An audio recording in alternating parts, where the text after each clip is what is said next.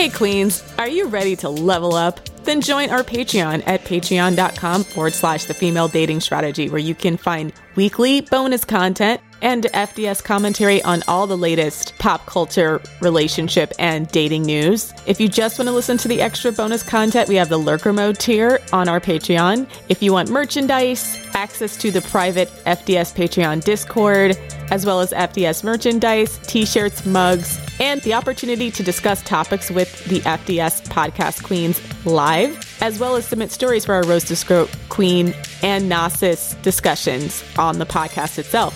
So if you'd like access to all this and more, visit our Patreon at patreon.com/The Female Dating Strategy.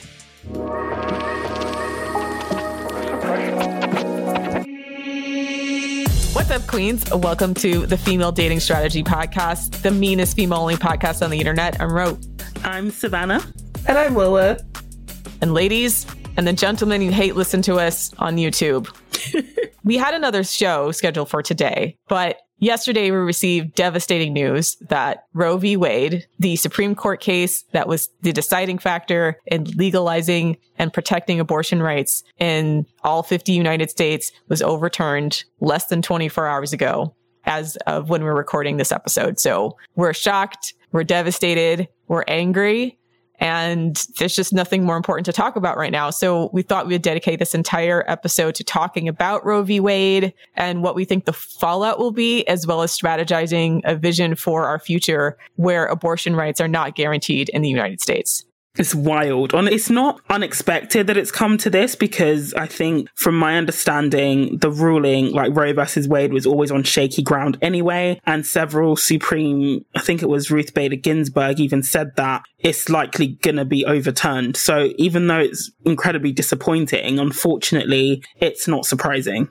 And this comes down to, once again, people over-relying on the Supreme Court to make determinations for legislation that should also be done at the federal level by Congress. What has been frustrating, I think, is that I feel like a lot of women are feeling right now is obviously betrayal by the Republican Party on behalf of the nation's women, but also from the Democratic Party and their absolute inaction on protecting women's abortion rights at the federal level for now what's been 5 decades of debate. And I'm not saying it's been easy. I'm not saying they haven't been met with opposition, but it does seem like it's been so often put on the back burner in favor of other issues, as well as a somewhat dismissive attitude about the reality that Roe v. Wade could be overturned. And there was no such bigger bumbling of that fact. Well, a lot of people argued that Ruth Bader Ginsburg should have retired during Obama's term. I'm not one of those people that's going to come down on her for that, because, like, once again, I don't think it should have been only up to one person in the government to determine all of protections for abortion rights for all of American women. There is things that could be done at the federal level,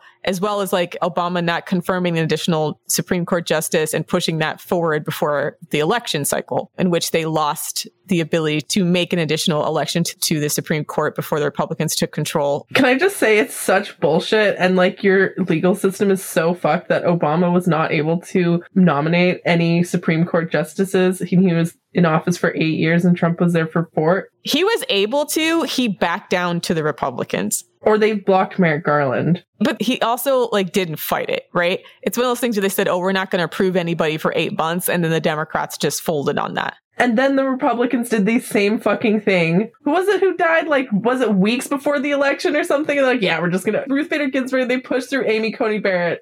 It was Ruth Bader Ginsburg, and then they fast-tracked Coney Barrett. Oh my god, they're such fucking cheaters.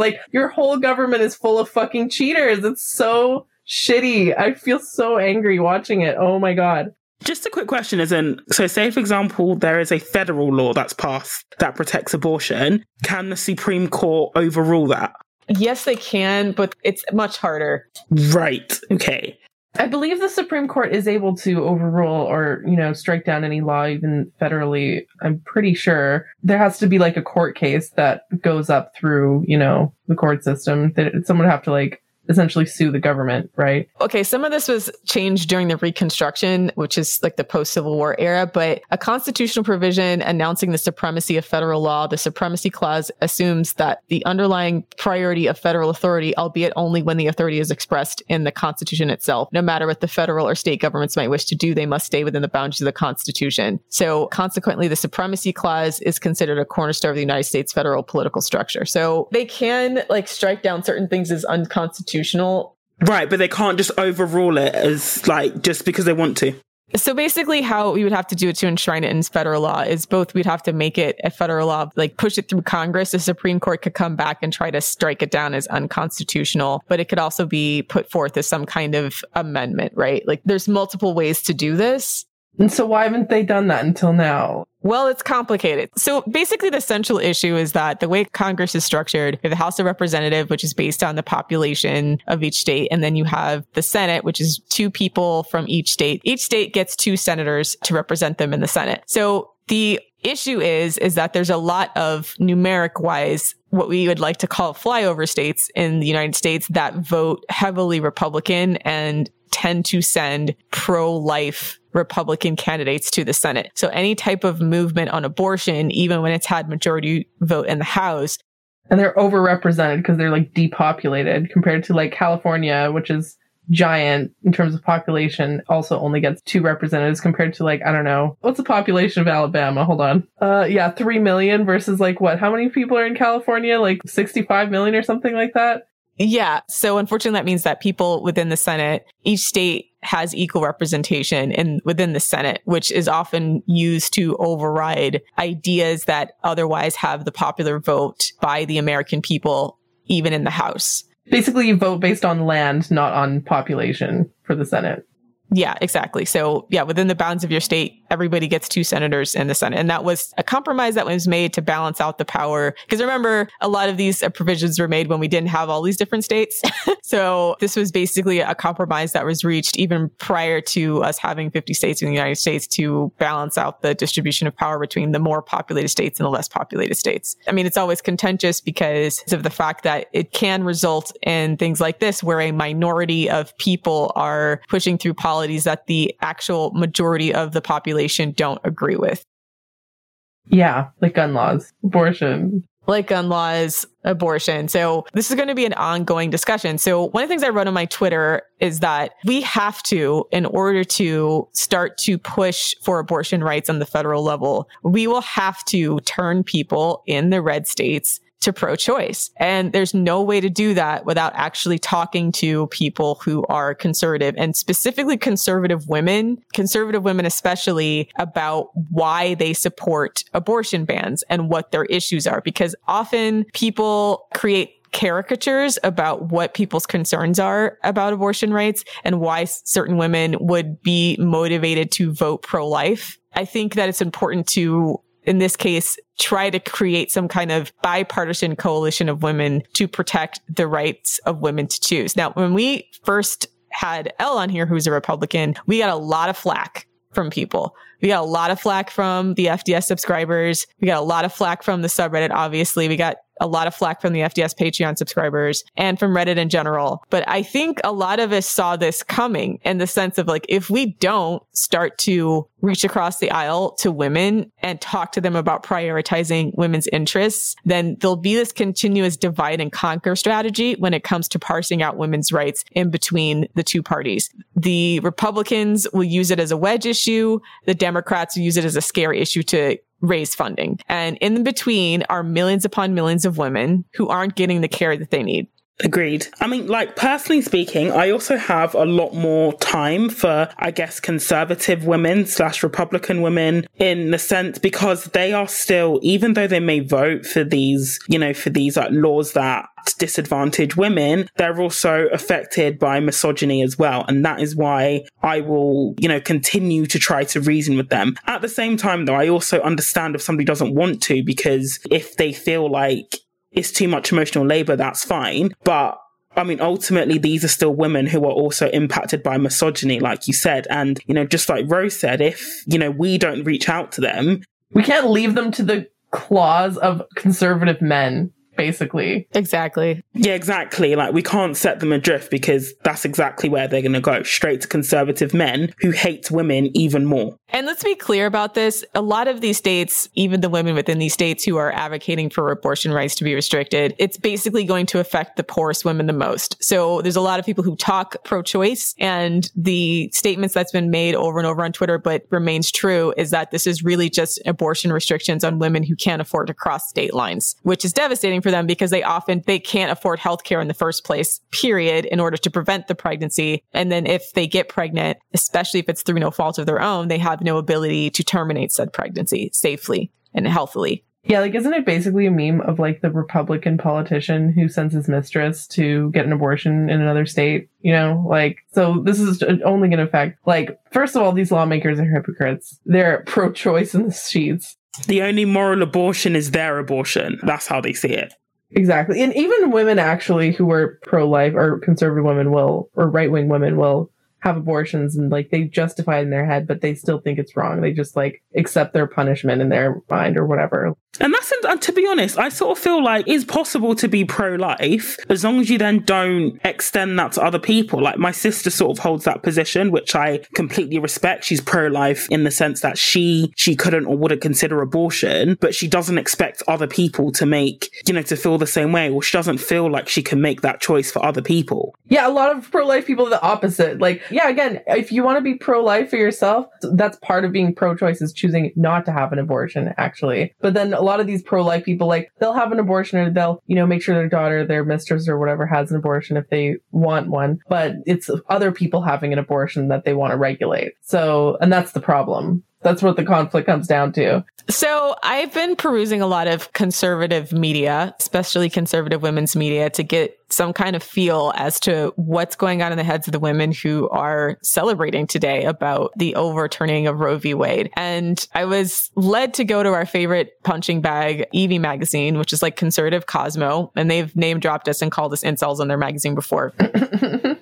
They're a primarily conservative magazine. And when you read the comments, and I guess I'll link this in the show notes, when you link the comments to this, there's an article that was written that they put out called "Overturning Roe v. Wade Will Improve Women's Sex Lives and the Quality of Men They Date in the Long Run. The increased likelihood of becoming a mother makes you think more long-term and more critically about what you do with your body." So the angle they're taking, and what a lot of their readership is celebrating, is the end of hookup culture, which is mind-blowing, right? Because we drag hookup culture, and we've talked about how shit hookup culture is. Yeah, you don't need to ban abortion to get rid of hookup culture. God. Exactly. But you see how like they're recognizing the problem, and then the solution that's been spoon fed to them is the devil's bargain, where they're saying, oh, if you get rid of women's ability to have abortions, then men will be forced to stop hooking up, and men will be forced to be more committed and romantic. You'll be able to say no to men. And quite literally, someone says in these comments, "I'm glad for this decision, because finally we'll put an end to hookup culture, and women will have more of an excuse to say no when men are trying to pressure them into sex." So a lot of women on the right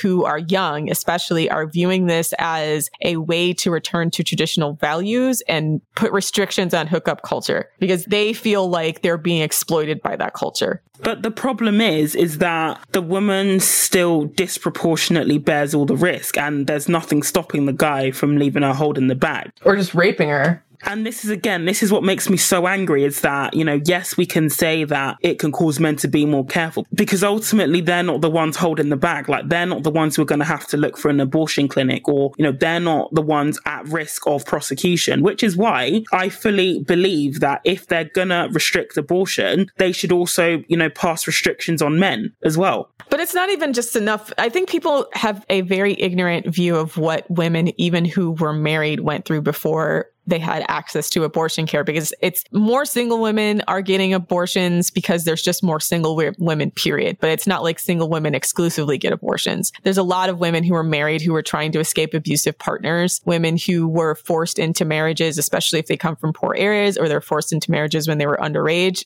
And women who already have children and they're happily married, but they don't want any more as well. Right. And women who physically need abortions because even if they might not die doing it, it's just so high risk that they choose not to take the risk, right? They could face physical disability because of the pregnancy. Like there's a lot of things that can significantly decrease your physical abilities and quality of life that don't result in death.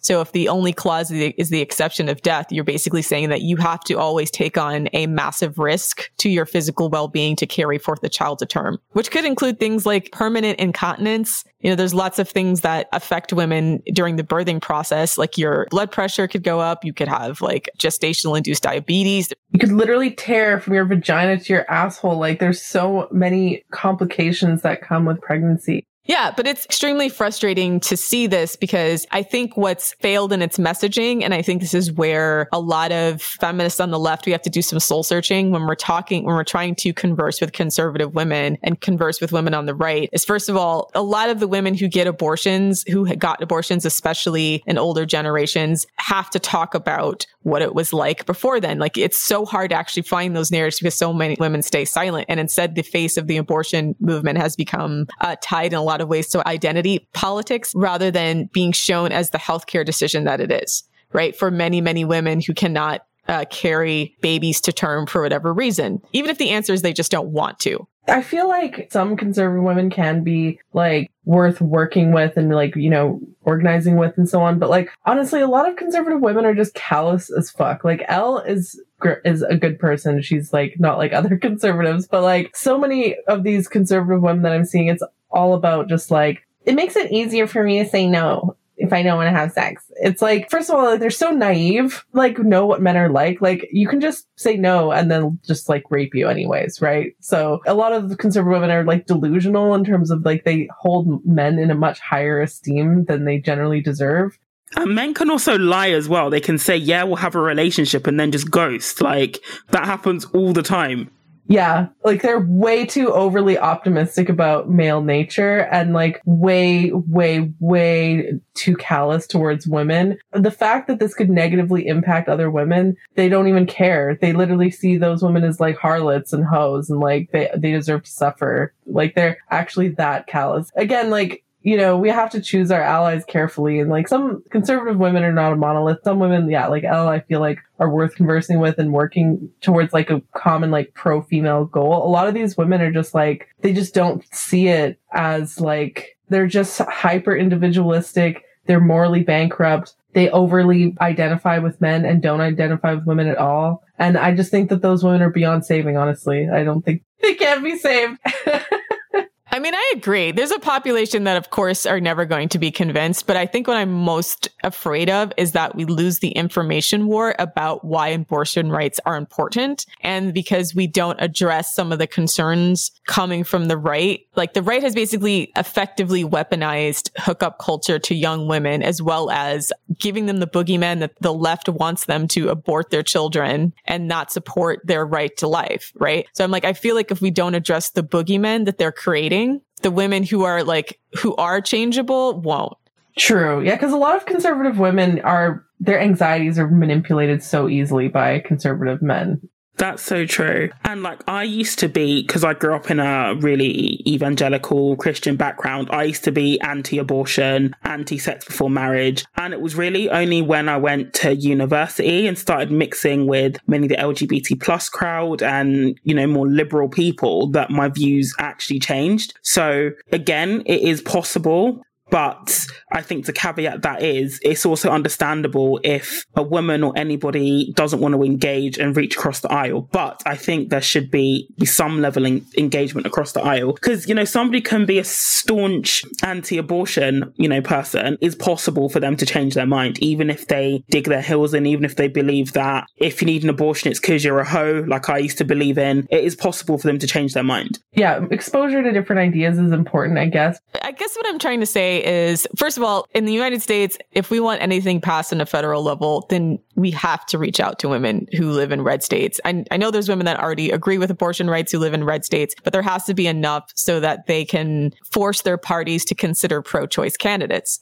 Right? Like the biggest problem we have right now is that we can't make abortion rights the law of the land because there's not enough consensus within the United States on our federal level and definitely not on our state level. So what we're going to end up in this country is a hodgepodge of extremely draconian complete abortion bans and then abortion and reproductive freedom, which to me creates a really unfair burden on the women who are remaining in those states. Because let's be clear, the red states are disproportionately poor in comparison to most of the blue states. There needs to be like some kind of like refugee or like asylum program for women in red states. I don't know. Like I'd be fine with like, yeah, I feel like these states that are extremely hostile to women deserve to like, when women leave the community dies. So I just think the women there should leave en masse, leave all the conservative pick-me's who want to be like forcibly bred. If they want to stay there, they can stay there if they want. But the ones who want to leave need to be evacuated. I want to like rescue as many. Yeah, like a refugee program to blue states. I mean, that could be an option. I mean, the issue is, of course, that these are poor states, so it's not easy for them to pick up and move. But I think as far as strategy about how do we help the women who need abortions within those states, I think you're correct in that some kind of strategy to set up a refugee program or asylum if they travel interstate for an abortion would be an effective and proactive strategy that could be enacted by the states that still protect reproductive freedom. And then those states are going to be like fucking Handmaid's Tale. They're going to have like border patrols trying to like, you know, they're probably going to set up some kind of law like it's illegal to try to leave to get an abortion or whatever. It's going to create such messed up like dynamics within the states where like some states, individual states are going to be like Gilead, like forcing women to give birth against their will and, you know, having, I don't know, like checks at the border to see if you have any pregnant women, you know, kind of some messed up stuff because it's going to get to a point where enough women leave. They're going to start freaking out about the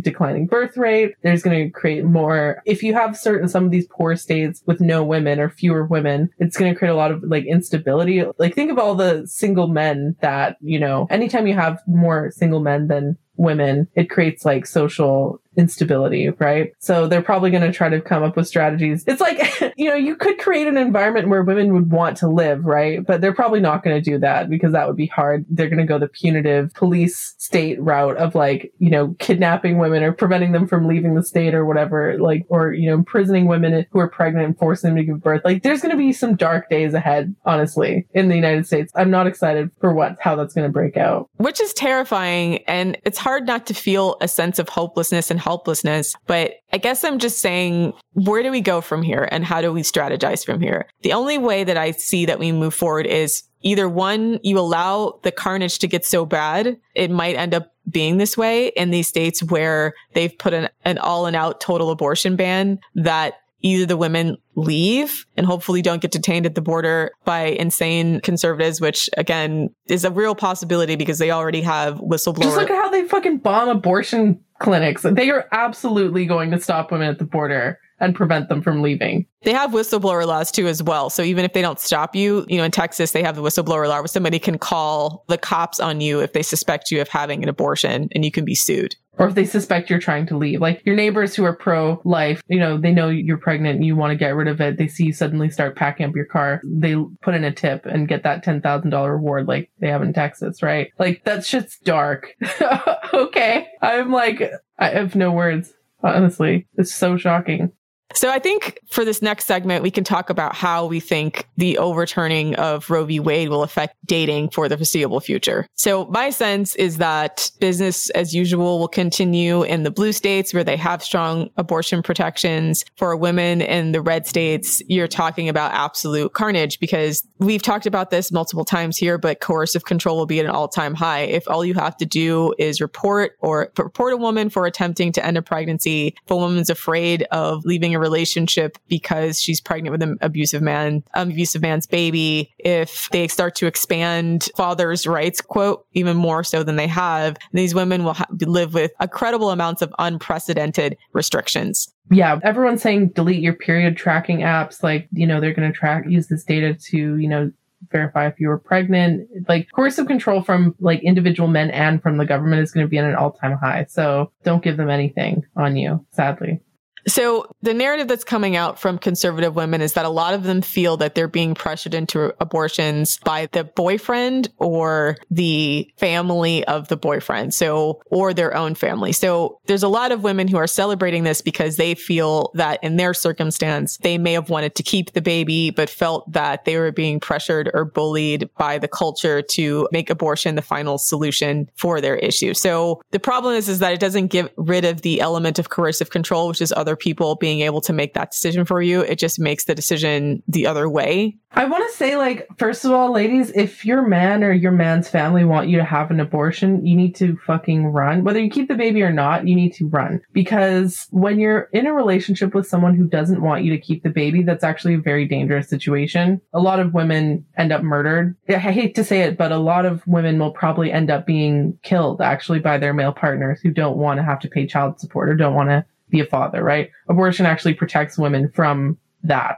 It's actually true. And also, like, homicide is one of the leading causes of death in pregnant women. Like, a pregnant woman is more likely to die of homicide, being murdered, than a pregnancy-related complication. Yeah, and it's terrible that women are in that situation where, like, they have to have an abortion. Like, situations where women are forced to have an abortion because the alternative is being murdered is a terrible, terrible situation for women to be in. And it's, like, a huge form of female oppression. And these laws don't seem like they're going to protect women that much. And I think what's happening is that they are hoping these laws will protect them from male violence for women who want to keep their baby. It's going to have the opposite effect. That's the thing. Like, conservative women are so fucking naive. They don't understand how men work. They don't understand the depths of male depravity. They're in complete denial over it. They're like, I know good men. My father's a good man. My brother's a good man. I don't think a man would do that. And, like, I don't know what to say. Some of these women, the only way that they learn is through the hard way, unfortunately. Like, you know, us women, we can warn them all we want. They're just going to call us fucking femcells like they do on EB magazine. Okay. Sis, it's your funeral. Like, I'm at the point with some of these conservative women, I just almost want to wash my hands of them and let them suffer. Let them suffer the consequences of their own fucking political activism.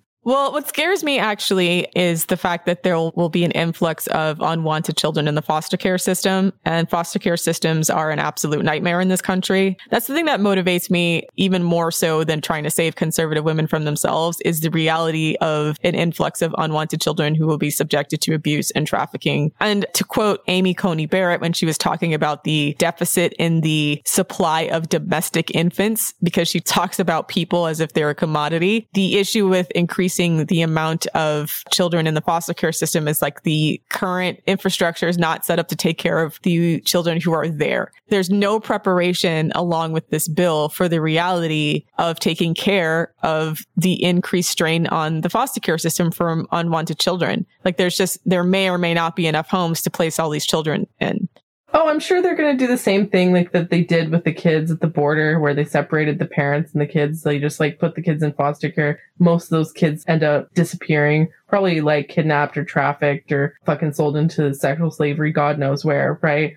Sold to pedophiles to make child porn. Who knows, right? Like, these poor ass, like, states that don't give a shit about human lives or children's lives, that have terrible social programs. That's probably exactly what's going to happen to all these kids of, you know, who would have otherwise been aborted. I'm sorry to be dark, but, like, I'm not going to mince words. Like, shit's going to get fucked up. Yeah. I mean, there's no nice way to talk about it. There's no way to sugarcoat what's going to happen. There's no way to reduce the carnage without some kind of massive intervention on the federal level. And, like, the Democrats are fucking incompetent, impotent imbeciles. They'll never do anything. Like, the Republicans are the only one that have any political will or political, like, vigor, and they're fucking psychotic. So it's like, what else is there to say, honestly? God, we're witnessing, like, the end of man, like, literally the end of the American empire. And, like, there's other shit going on in the States that's, like, causing the decline of, you know, the American exceptionalism. I don't know what's the right word for this, like, American hegemony. But this is one of the reasons. Can't get healthcare, can't get gun control laws passed. Like, it's a mess. It's not a fun or, like, this is not a funny episode. I'm sorry. Yeah, this isn't really a fun episode. It's just sort of a ranting episode. There's just a part of me that wants to vent, but also like talk about doing the hard work of changing minds and changing the minds of individuals, right? I know that other people don't agree with me. I know people felt like they were, quote, traumatized when we brought a conservative onto this podcast. I would really be interested in hearing from our listenership how they feel about this and what they think can be done. Because the answer to me is like either we work to turn people in the red states through changing hearts and minds, through talking about the importance, through answering the questions and the narratives of women who are on the conservative side who are rightfully scared of coercive control, as well as feeling like they don't get supported if they're young mothers, addressing those types of issues specifically and talking to them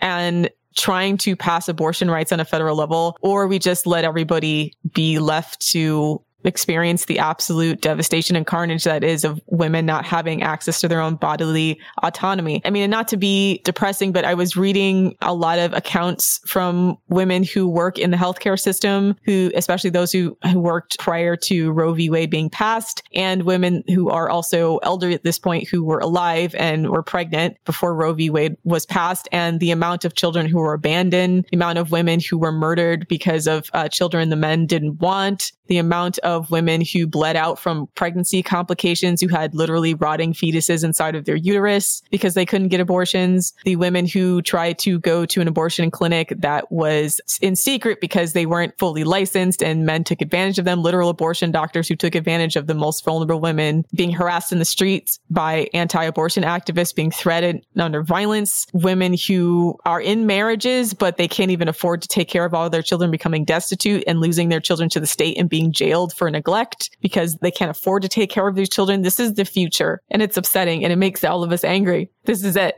Children who are horribly abused. I don't know. Part of me is like, on the one hand, I feel like some of these conservative women aren't going to, like, part of me is like, okay, I'm not really interested in saving some of these conservative women for themselves. Like, they're just going to have to they're just going to have to suffer the consequences of their decisions. Honestly, Lilith, I'm scared for the kids. I'm scared for the kids. That is true. And unfortunately, like, kids can't vote. Like, they're completely like the victims in all this. They have no ability to protect themselves. They rely on adults to protect them. People do horrible things to children they don't want. Yeah. And take it from someone who has people in my life who've worked for the state, especially for CPS. People do awful, unspeakable things to children they don't want. Yeah, exactly. It's like sometimes abortion, honestly, is like the merciful way out. Is the more merciful option. Yeah. It's merciful. And even people who want kids, it's still tough. Like my sister and her husband have just had a baby and they wanted it. It was planned. They're excited. But like 2 days in, my brother-in-law just broke down, like crying, like never cries. And my sister actually thought he was going to commit suicide because it was so difficult. And even, you know, the child is wanted, it's still really, really hard. And this is why, even if I was pro-life for myself, I can never make that decision for another person. I just couldn't do it. And I wouldn't even want to make that decision for another person. That's the thing that pisses me off about this is, like, to piggyback what you were saying earlier, Reaux, it's like, I'm saying that some of these conservative women are just going to have to suffer the consequences of their actions, but it's not even them that's going to suffer the consequences. It's the children who had no part in this who are going to suffer the most. And it's the women who need the abortions. Like it's, you know, they may not suffer in the sense that, you know, the ban on abortion, you know, they think it should have been banned anyway, but it will affect the people that need it. And also another thing as well is that they're not going to stop here. You know, Clarence Thomas has also said that other aspects, you know, landmark ruling should also be up for, you know. He wants to ban contraception, wants to ban same-sex marriage, like psycho shit. This is also why I'm also getting really, really angry at the British feminists who are like, well, we're not like America. It will never happen here. You know, what this ruling has, you know, hopefully, you know, shown women around the world is that we can't afford to be complacent with our rights. We have to fight for them every single day. We have to make sure each time there's an election that we're showing up and voting for the candidate who is least shit and crazy. You know, we just can't take our rights for granted. This is why we need feminism. There's been a lot of talk on the left of the Democrats who try to support anti-choice Democrats. And this is coming from both two most prominent female leaders in the Democratic Party, Nancy Pelosi, as well as Hillary Clinton. And I posted this on my Twitter. Hillary Clinton picked Tim Kaine, who was not in support of many of the provisions that protect abortion rights, including the Hyde Amendment, a legislative provision barring the use of federal funds to pay for abortion, except to save the life of the woman or if the pregnancy arises from incest or rape. So Nancy Pelosi, Majority Leader Steny Hoyer of Maryland, and Democratic Caucus Chair Hakeem Jeffries of New York endorsed Representative Henry Queller, who was an anti-choice Democrat from Texas, against a challenger who was pro-abortion rights. So it seems like even the women who are elected on the Democratic side don't take this seriously and didn't take this seriously as a wedge issue to disqualify people from the Democratic Party. So on the right, you have the hardcore religious conservatives who think that no abortion should be legal anywhere, as well as like moderate Republicans who are, with a sprinkling of moderate Republicans who are pro-choice with severe restrictions. And then on the left, you have a bunch of milquetoast, lukewarm people who are vaguely pro-choice, but not willing to do anything to protect it. Yeah. And that's how we got in the situation we're in now. Yeah, so I guess like all the lesson here is like, don't be like milquetoast about your rights. You should be fiery, you should be passionate and like 100% pro self-interest, because like these other fucking people, man, like the people that we're up against, they're crazy. Like and they are like willing to fight to the death to get what they want and to fight for their interests. We can't be milquetoast about fighting for our own interests. And they show up, they donate money to these causes, you know, they will campaign. So this is also what we need to be willing to do. If we can afford to put our money where our mouth is, we need to show up to vote. We can't, you know, be complacent because, you know, you choose to stay at home and fold your arms and sort of adopt a, you know, victim mentality, as tempting as that is sometimes because it's so shit, you know, then the other side, they're going to be going out organizing and voting and getting the votes they need to push their agenda. Right. And they're going to be doing it in red states. And I don't mean to, once again, lambast the Democratic Party or anybody on the left, but there's a lot of protesting and a lot of not strategizing. And the problem is if you're just rallying within the states that already agree with you, then you're effectively not doing anything, right? You're preaching to the choir. There's no point. Exactly. And so that's why, even though I know I'm taking a lot of flack, I'm going to get a lot of hate for it. Like, I don't see a way out of this unless you start the groundwork in red states. Like, you have to start listening. You have to start changing the minds of individuals. You have to start taking the time to create counter narratives to the women who are reachable, right?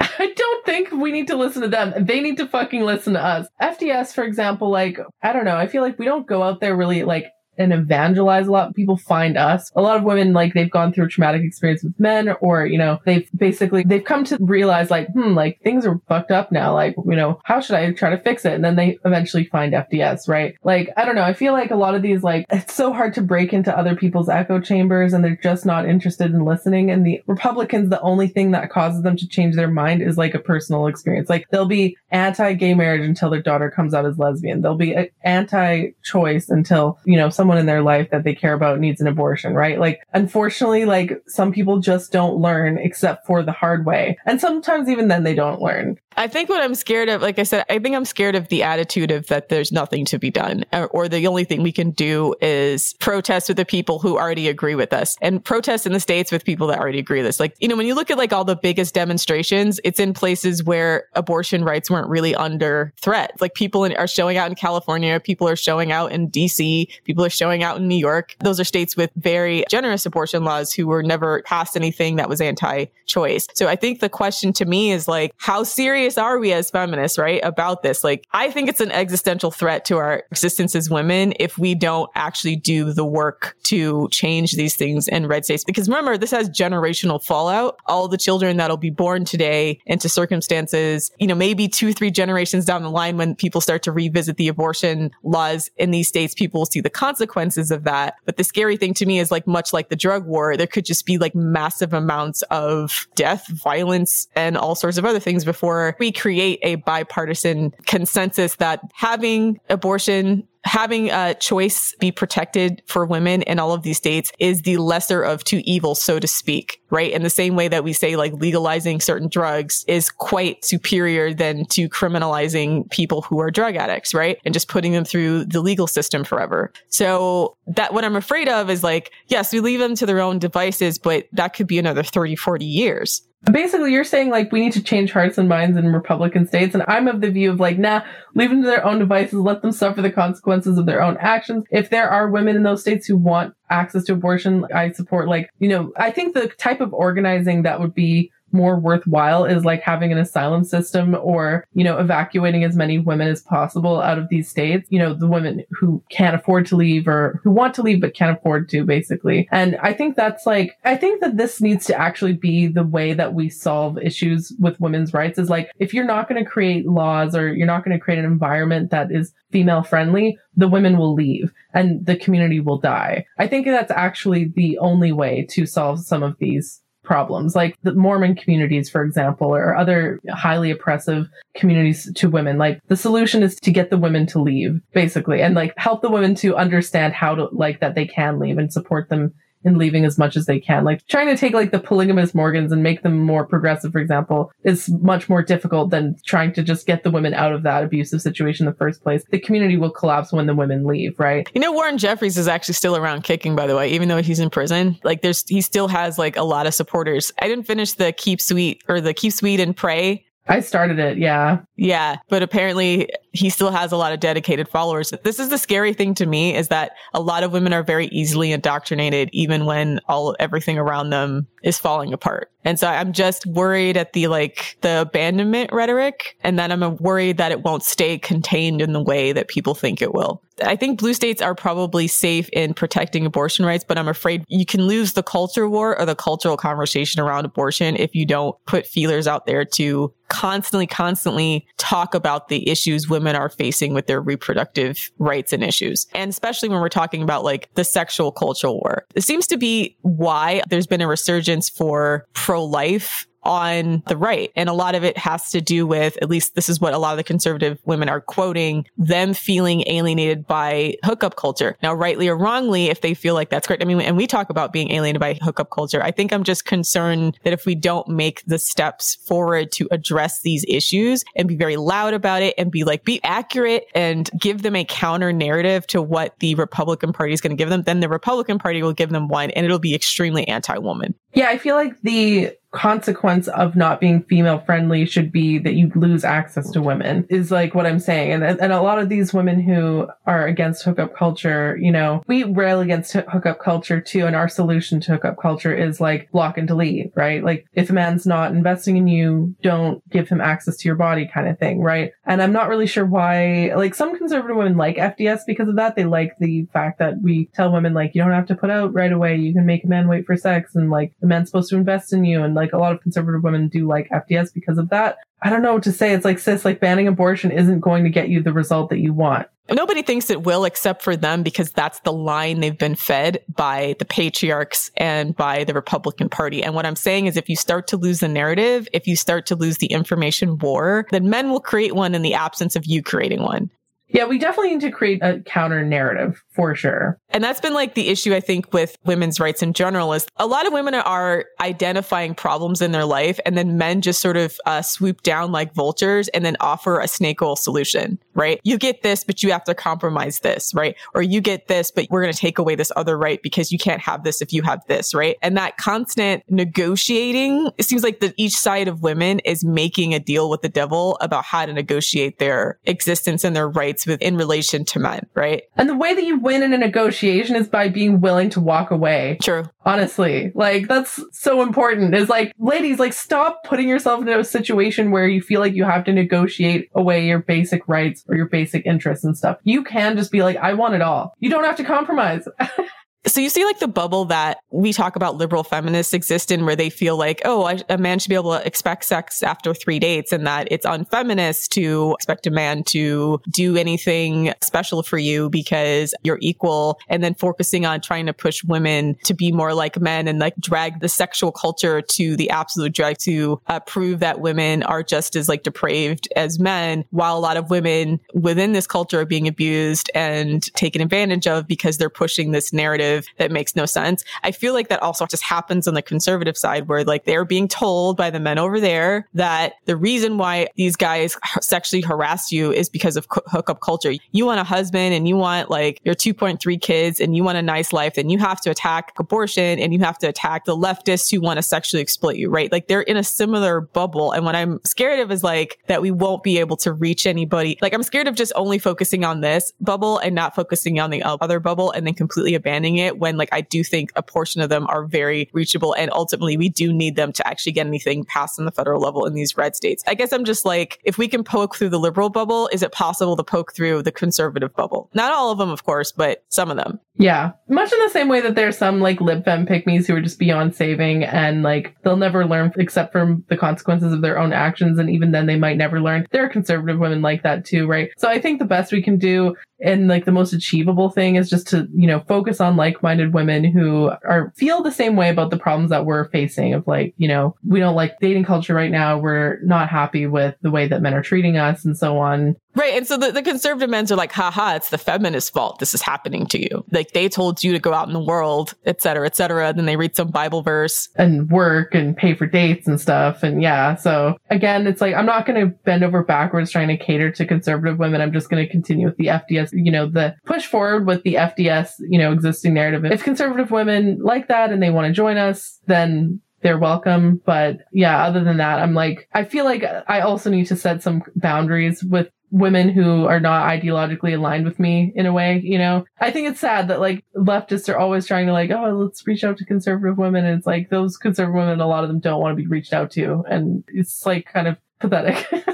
I think we see the ones that are really sad, right? Like, so the next Instagram post next to this one about the hookup culture is a bunch of Instagram comments about women who had abortions and regret it, and who feel haunted by it, who were pushed into it under unfavorable circumstances and who were coerced into it. So again, a lot of this is that their solution to what coercive control is. And if I feel like if you don't poke the bubble here, a lot of them are feeling like, okay, I was pressured into an abortion I didn't want. So this video that they put here is like, quote, women don't regret abortion. And it's like written sarcastically. And it says, if I could go back, I wouldn't have had one. It was with my current husband when we were young and in college. No one talks about the pain and the emotions that go along with such a heartbreaking decision. It's not something to be taken lightly. We have to elevate the voices of people's regrets. You don't need to make abortion illegal to avoid that, right? Like I said, most of it seems like what they're upset about is the coercive control aspect of it. That like the culture is encouraging them, if they're too young to financially support their baby, to have an abortion. But they're like, I would rather have had my child. And what they're calling right to life. Like right to life advocates are saying that society should be restructured in such a way that women should be able to have children whenever they want, rather than the current culture, which is basically discouraging women, if you can't afford a child, to have an abortion. So I think a lot of them are expressing the regret because they feel like they should. Yeah, and these women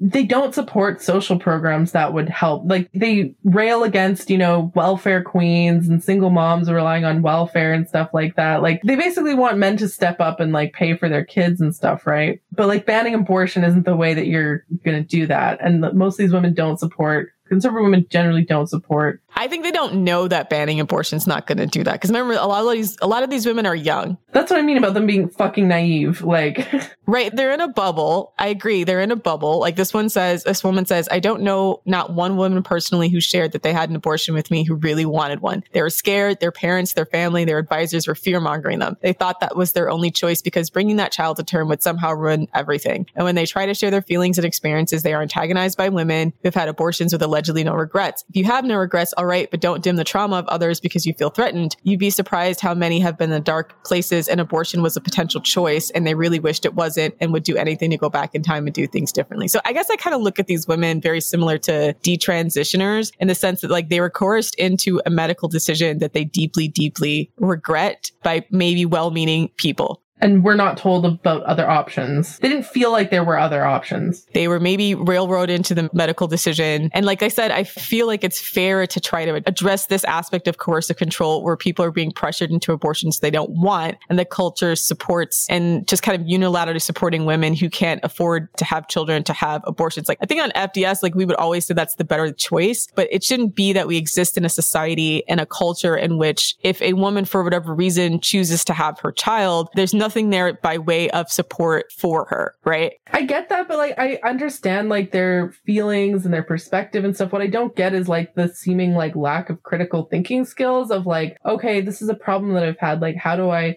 go about strategizing to find a solution? Like, you know, they were saying, oh, you know, I felt coerced by the culture and so on. Okay, then the solution is how do we create an environment or a culture where women who are pregnant feel supported and their lives won't be ruined by an unplanned pregnancy, right? So that conversation would probably go something like, oh, you know, we probably should have some kind of like social programs or something like that. Again, conservatives, they don't support social programs. They think it should just be like pull yourself up by the bootstraps and maybe, you know, get support from your family or something like that, but have a very individualistic approach to these kinds of problems, right? And yeah, like banning abortion isn't going to get you the result that you want, sis. Like, I don't know what to tell you. Like, I'm just going back to think like young women, they're like, say they're 18 or 19, young, married, pregnant, but they can't afford to have a kid. Imagine if abortion was illegal and they were actually forced to carry that pregnancy to term and how different their life might be. Their life might actually be worse, honestly. Like right now, they're saying, oh, I had an abortion, I regret it. Well, I don't know what their life is like, but they probably have like a job and a career and, you know, maybe a house, and their life is probably like overall like fine, you know, but they regret. They're thinking, oh, you know, my life would be so great if I have a kid. Well, you know, you might have a kid, but you'd also probably be poor. You might not have finished your education. You know, your life might have turned out way differently. It could have turned out a lot worse, right? Who knows? It could have turned out better. Maybe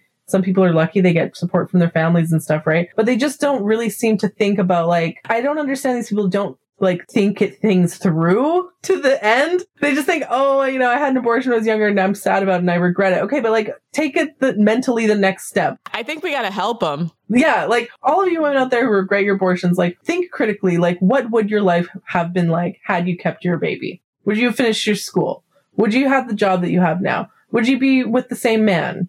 Right? Or would you be with the men we are now? Because you have to remember, a lot of these women aren't necessarily college educated. In fact, I think overwhelmingly women on the right are less college educated than the left. So you're talking about women whose life, they might be working the same shit job they were prior to them having the abortion. So their life might not have been significantly changed. And they're thinking, oh, my life would be so magical. I'd be a housewife with kids and stuff like that. Like, yeah, if you're lucky and you marry the right guy who can support you, but a lot of women don't end up with that. A lot of them end up single mothers or end up in abusive relationships. Like, they have this like fantasy of what their life would be like if they hadn't had an abortion. And it's like, that fantasy is not true. That's not how it would have turned out, right? Again, it's like so hard to talk to these people who are like operating this fantasy world where they make decisions based on like essentially a fantasy and not based on like the way that the world actually is, right? It's hard to strategize with people like that or come up with strategies for them because they just don't think strategically. Yeah. I mean, going forward, to wrap up this episode, I think we just talked to Melissa Hobley last week about the fact that they had added the pro-choice sticker on OkCupid. I think for those of us who are pro-choice, we reiterate our stance about being pro-choice when we go out to date. And as much as we can, like keeping abortion rights intact while vetting for men, and that you're allowed to vet for men and you don't have to have some excuse while you're saying no. Abortion doesn't have to be illegal for you to say no to sex to men. Well, they think it's going to coerce other women and then like rein in the hookup culture is what they're scared of. But as far as like just the dating strategy, I think for those of us who are already in the know, like keep it on pussy on lockdown. Like if he doesn't support your right to choose, like you choose not to give him your vagina, period. Keep that pussy on lockdown. God, even for men who are pro-choice, like you never know. They could come for your womb next, okay? You never know what could happen. The women in Ukraine who were surrogate mothers, you know, they didn't know that there would be a war that would like break out, that would like completely ruin their lives. Like right now, you know, that you could be living in a blue state. You could be living in a blue state and you think things are fine now. You never know, okay? Keep that pussy on lockdown until a man who can properly like provide for you. I hate that as much as I rail against conservative women, like I hate the fact that like the only solution, the best strategy, I guess, to, abortion being banned is to be extremely strict about the men that you sleep with. That's what I hate about it, that's what they're forcing women to do. But unfortunately, that's just the world we live in now, and we have to work with that. Men will get more coercive. That's the messed up part about it. And it's also the problem with conservative culture thinking marriage is the ultimate goal, because let's say you can get married to a horrible man, right? Like, horrible men do want to get married, and they do get married. So these women who are counting on the increased motivation for men to commit, because first of all, abortion has been outlawed. First of all, there's no guarantee that men are going to feel more coerced to commit just because you have a child. So let's put that right out there right now. There is absolutely nothing that guarantees a man will stick around to raise the child that you choose to have, right? So if you're counting on that ending hookup culture, it may or may not. All it might do is create a lot more single mothers, and it may not have any effect on, it may not bring back this utopia y'all are thinking of that suddenly. That utopia never fucking existed, by the way. Yeah, the woman stayed home with their kids while the men supported her and everything was great. It was never great, even for our grandmothers and our great grandmothers, okay? Yeah, some women, straight up, they used to have 10, 11, 12 kids because, they couldn't get birth control. Some of them died. Some of them were literally raped and forced into having multiple children. It was absolutely hell for women back then. And again, these stories I don't know why the stories aren't being front and center in everyone's mind when we talk about the reality of what women went through before abortion was legal. So I think the conservative women who think marriage is going to protect them from hookup culture or shitty men are delusional. Y'all are delusional. That's all I have to say. Super delusional about that one. Super delusional. Yeah. Just really let that sink in. Oh my God. Sorry. It's I'm so angry. Okay. Yeah, I think we're all just angry. And I know this has been kind of a rambly episode, but we didn't really have time to prep it. Thank you for listening to our stream of consciousness episode. Yeah, stream of consciousness episode. But let us know. Let us know in the thread that's on the website to this episode, what you think can be done. Obviously, Lilith and I have presented counter arguments here about what can be done to realistically change the cultural conversation on abortion and eventually have that manifest into federal law to protect abortion rights for all women and all states in the United States of America. Lilith's the cut and run and let them suffer for a couple of generations and figure it out the hard way. Maybe not a couple generations. I'm thinking 5 years of this and then they'll probably have enough. I don't know if you understand the stubbornness of the United States. I'm no, this is going to take decades to fix. True.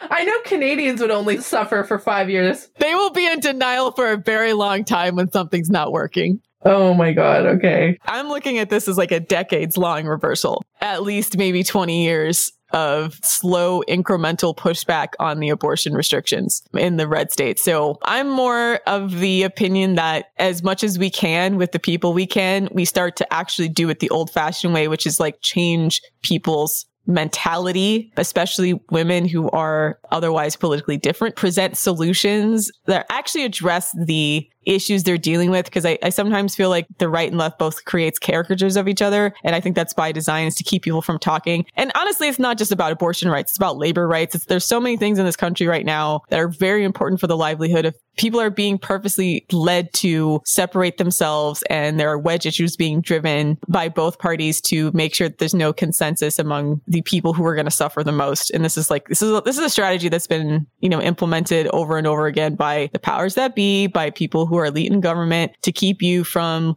talking to other people who are maybe politically different from you, but creating consensus. And yes, I know a lot of people on the right are horrible racists and just their entire existence pisses you off. And it's I don't disagree. You know what I mean? I don't disagree with you.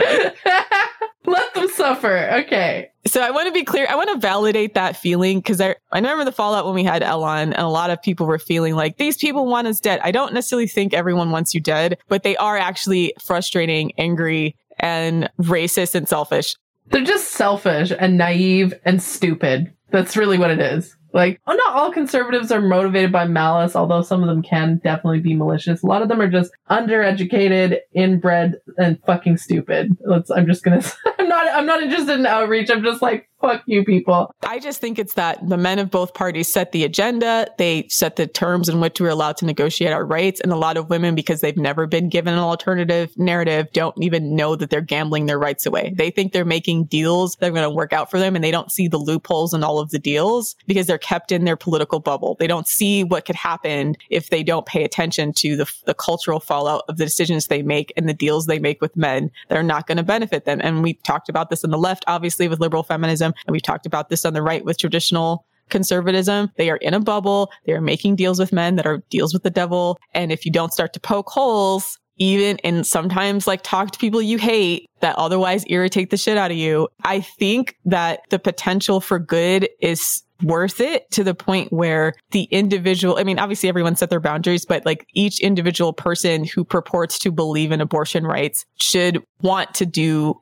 that work in the capacity that you can, even if it's difficult. Like I said, I don't know that doing a drum circle in the bluest of blue cities and the bluest of blue states is going to do shit like for the women who are actually going to suffer the most. And I'm not saying, it's a great way for people to connect and talk, but I'm like, the real work is the hard work. You know what I mean? The real work is the unpleasant, shitty work, and that means sometimes talking to shitty racist people. There's precedents for this, right? Like there's people, there's like that very famous guy that converted a bunch of Ku Klux Klan members. Like there's people that have done that kind of work. He was a black police officer. I commend men and women who have that kind of patience. They're lovely people, I'm sure. Honestly, mad respect. Persuasion skills, 10 out of 10. I don't have the time, money, patience, or I don't know. Not faulting you for it, but I think I'm cautioning all the knee-jerk people that are like, fuck conservatives, fuck white women. Like, white women are the problem, and this is like how we're voting against our own interests. Even talking to a conservative person is like abuse and child abuse and trauma.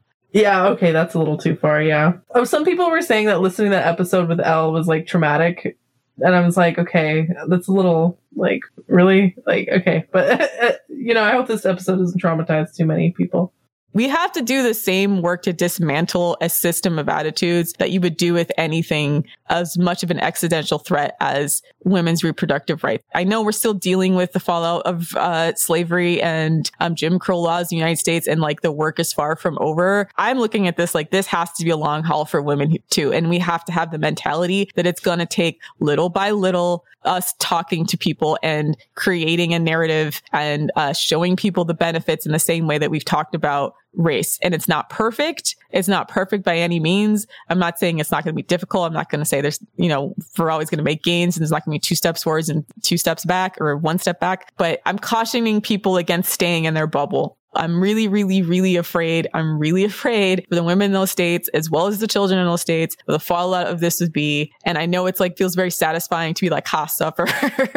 Those things tend not to stay contained in the way that they do. And I know there's been discussion about Clarence Thomas saying he wanted to re-examine the case that made gay marriage legal in the United States. So if we don't launch an offensive to the people that matter the most in making these decisions, then there's no telling how much ground we'll lose. So it's a little bit scary. So that's our show. Thanks for listening to our episode and our rantings here. So let us know what you think on the website, www.thefemaledatingsstrategy.com, or you can let us know what you think on the Patreon Discord, which you can sign up for on our Patreon, patreon.com/thefemaledatingsstrategy. You can also submit a roast to Scrote, ask us a dating question, etc. Check us out on Twitter @femdatstrat, as well as our Instagram @_thefemaledatingsstrategy. This is a really tough episode. Thanks for listening, queens, and for all you scrotes out there. Enjoy the pussy drought. Bye, bish. See you next week. Die mad. Bye.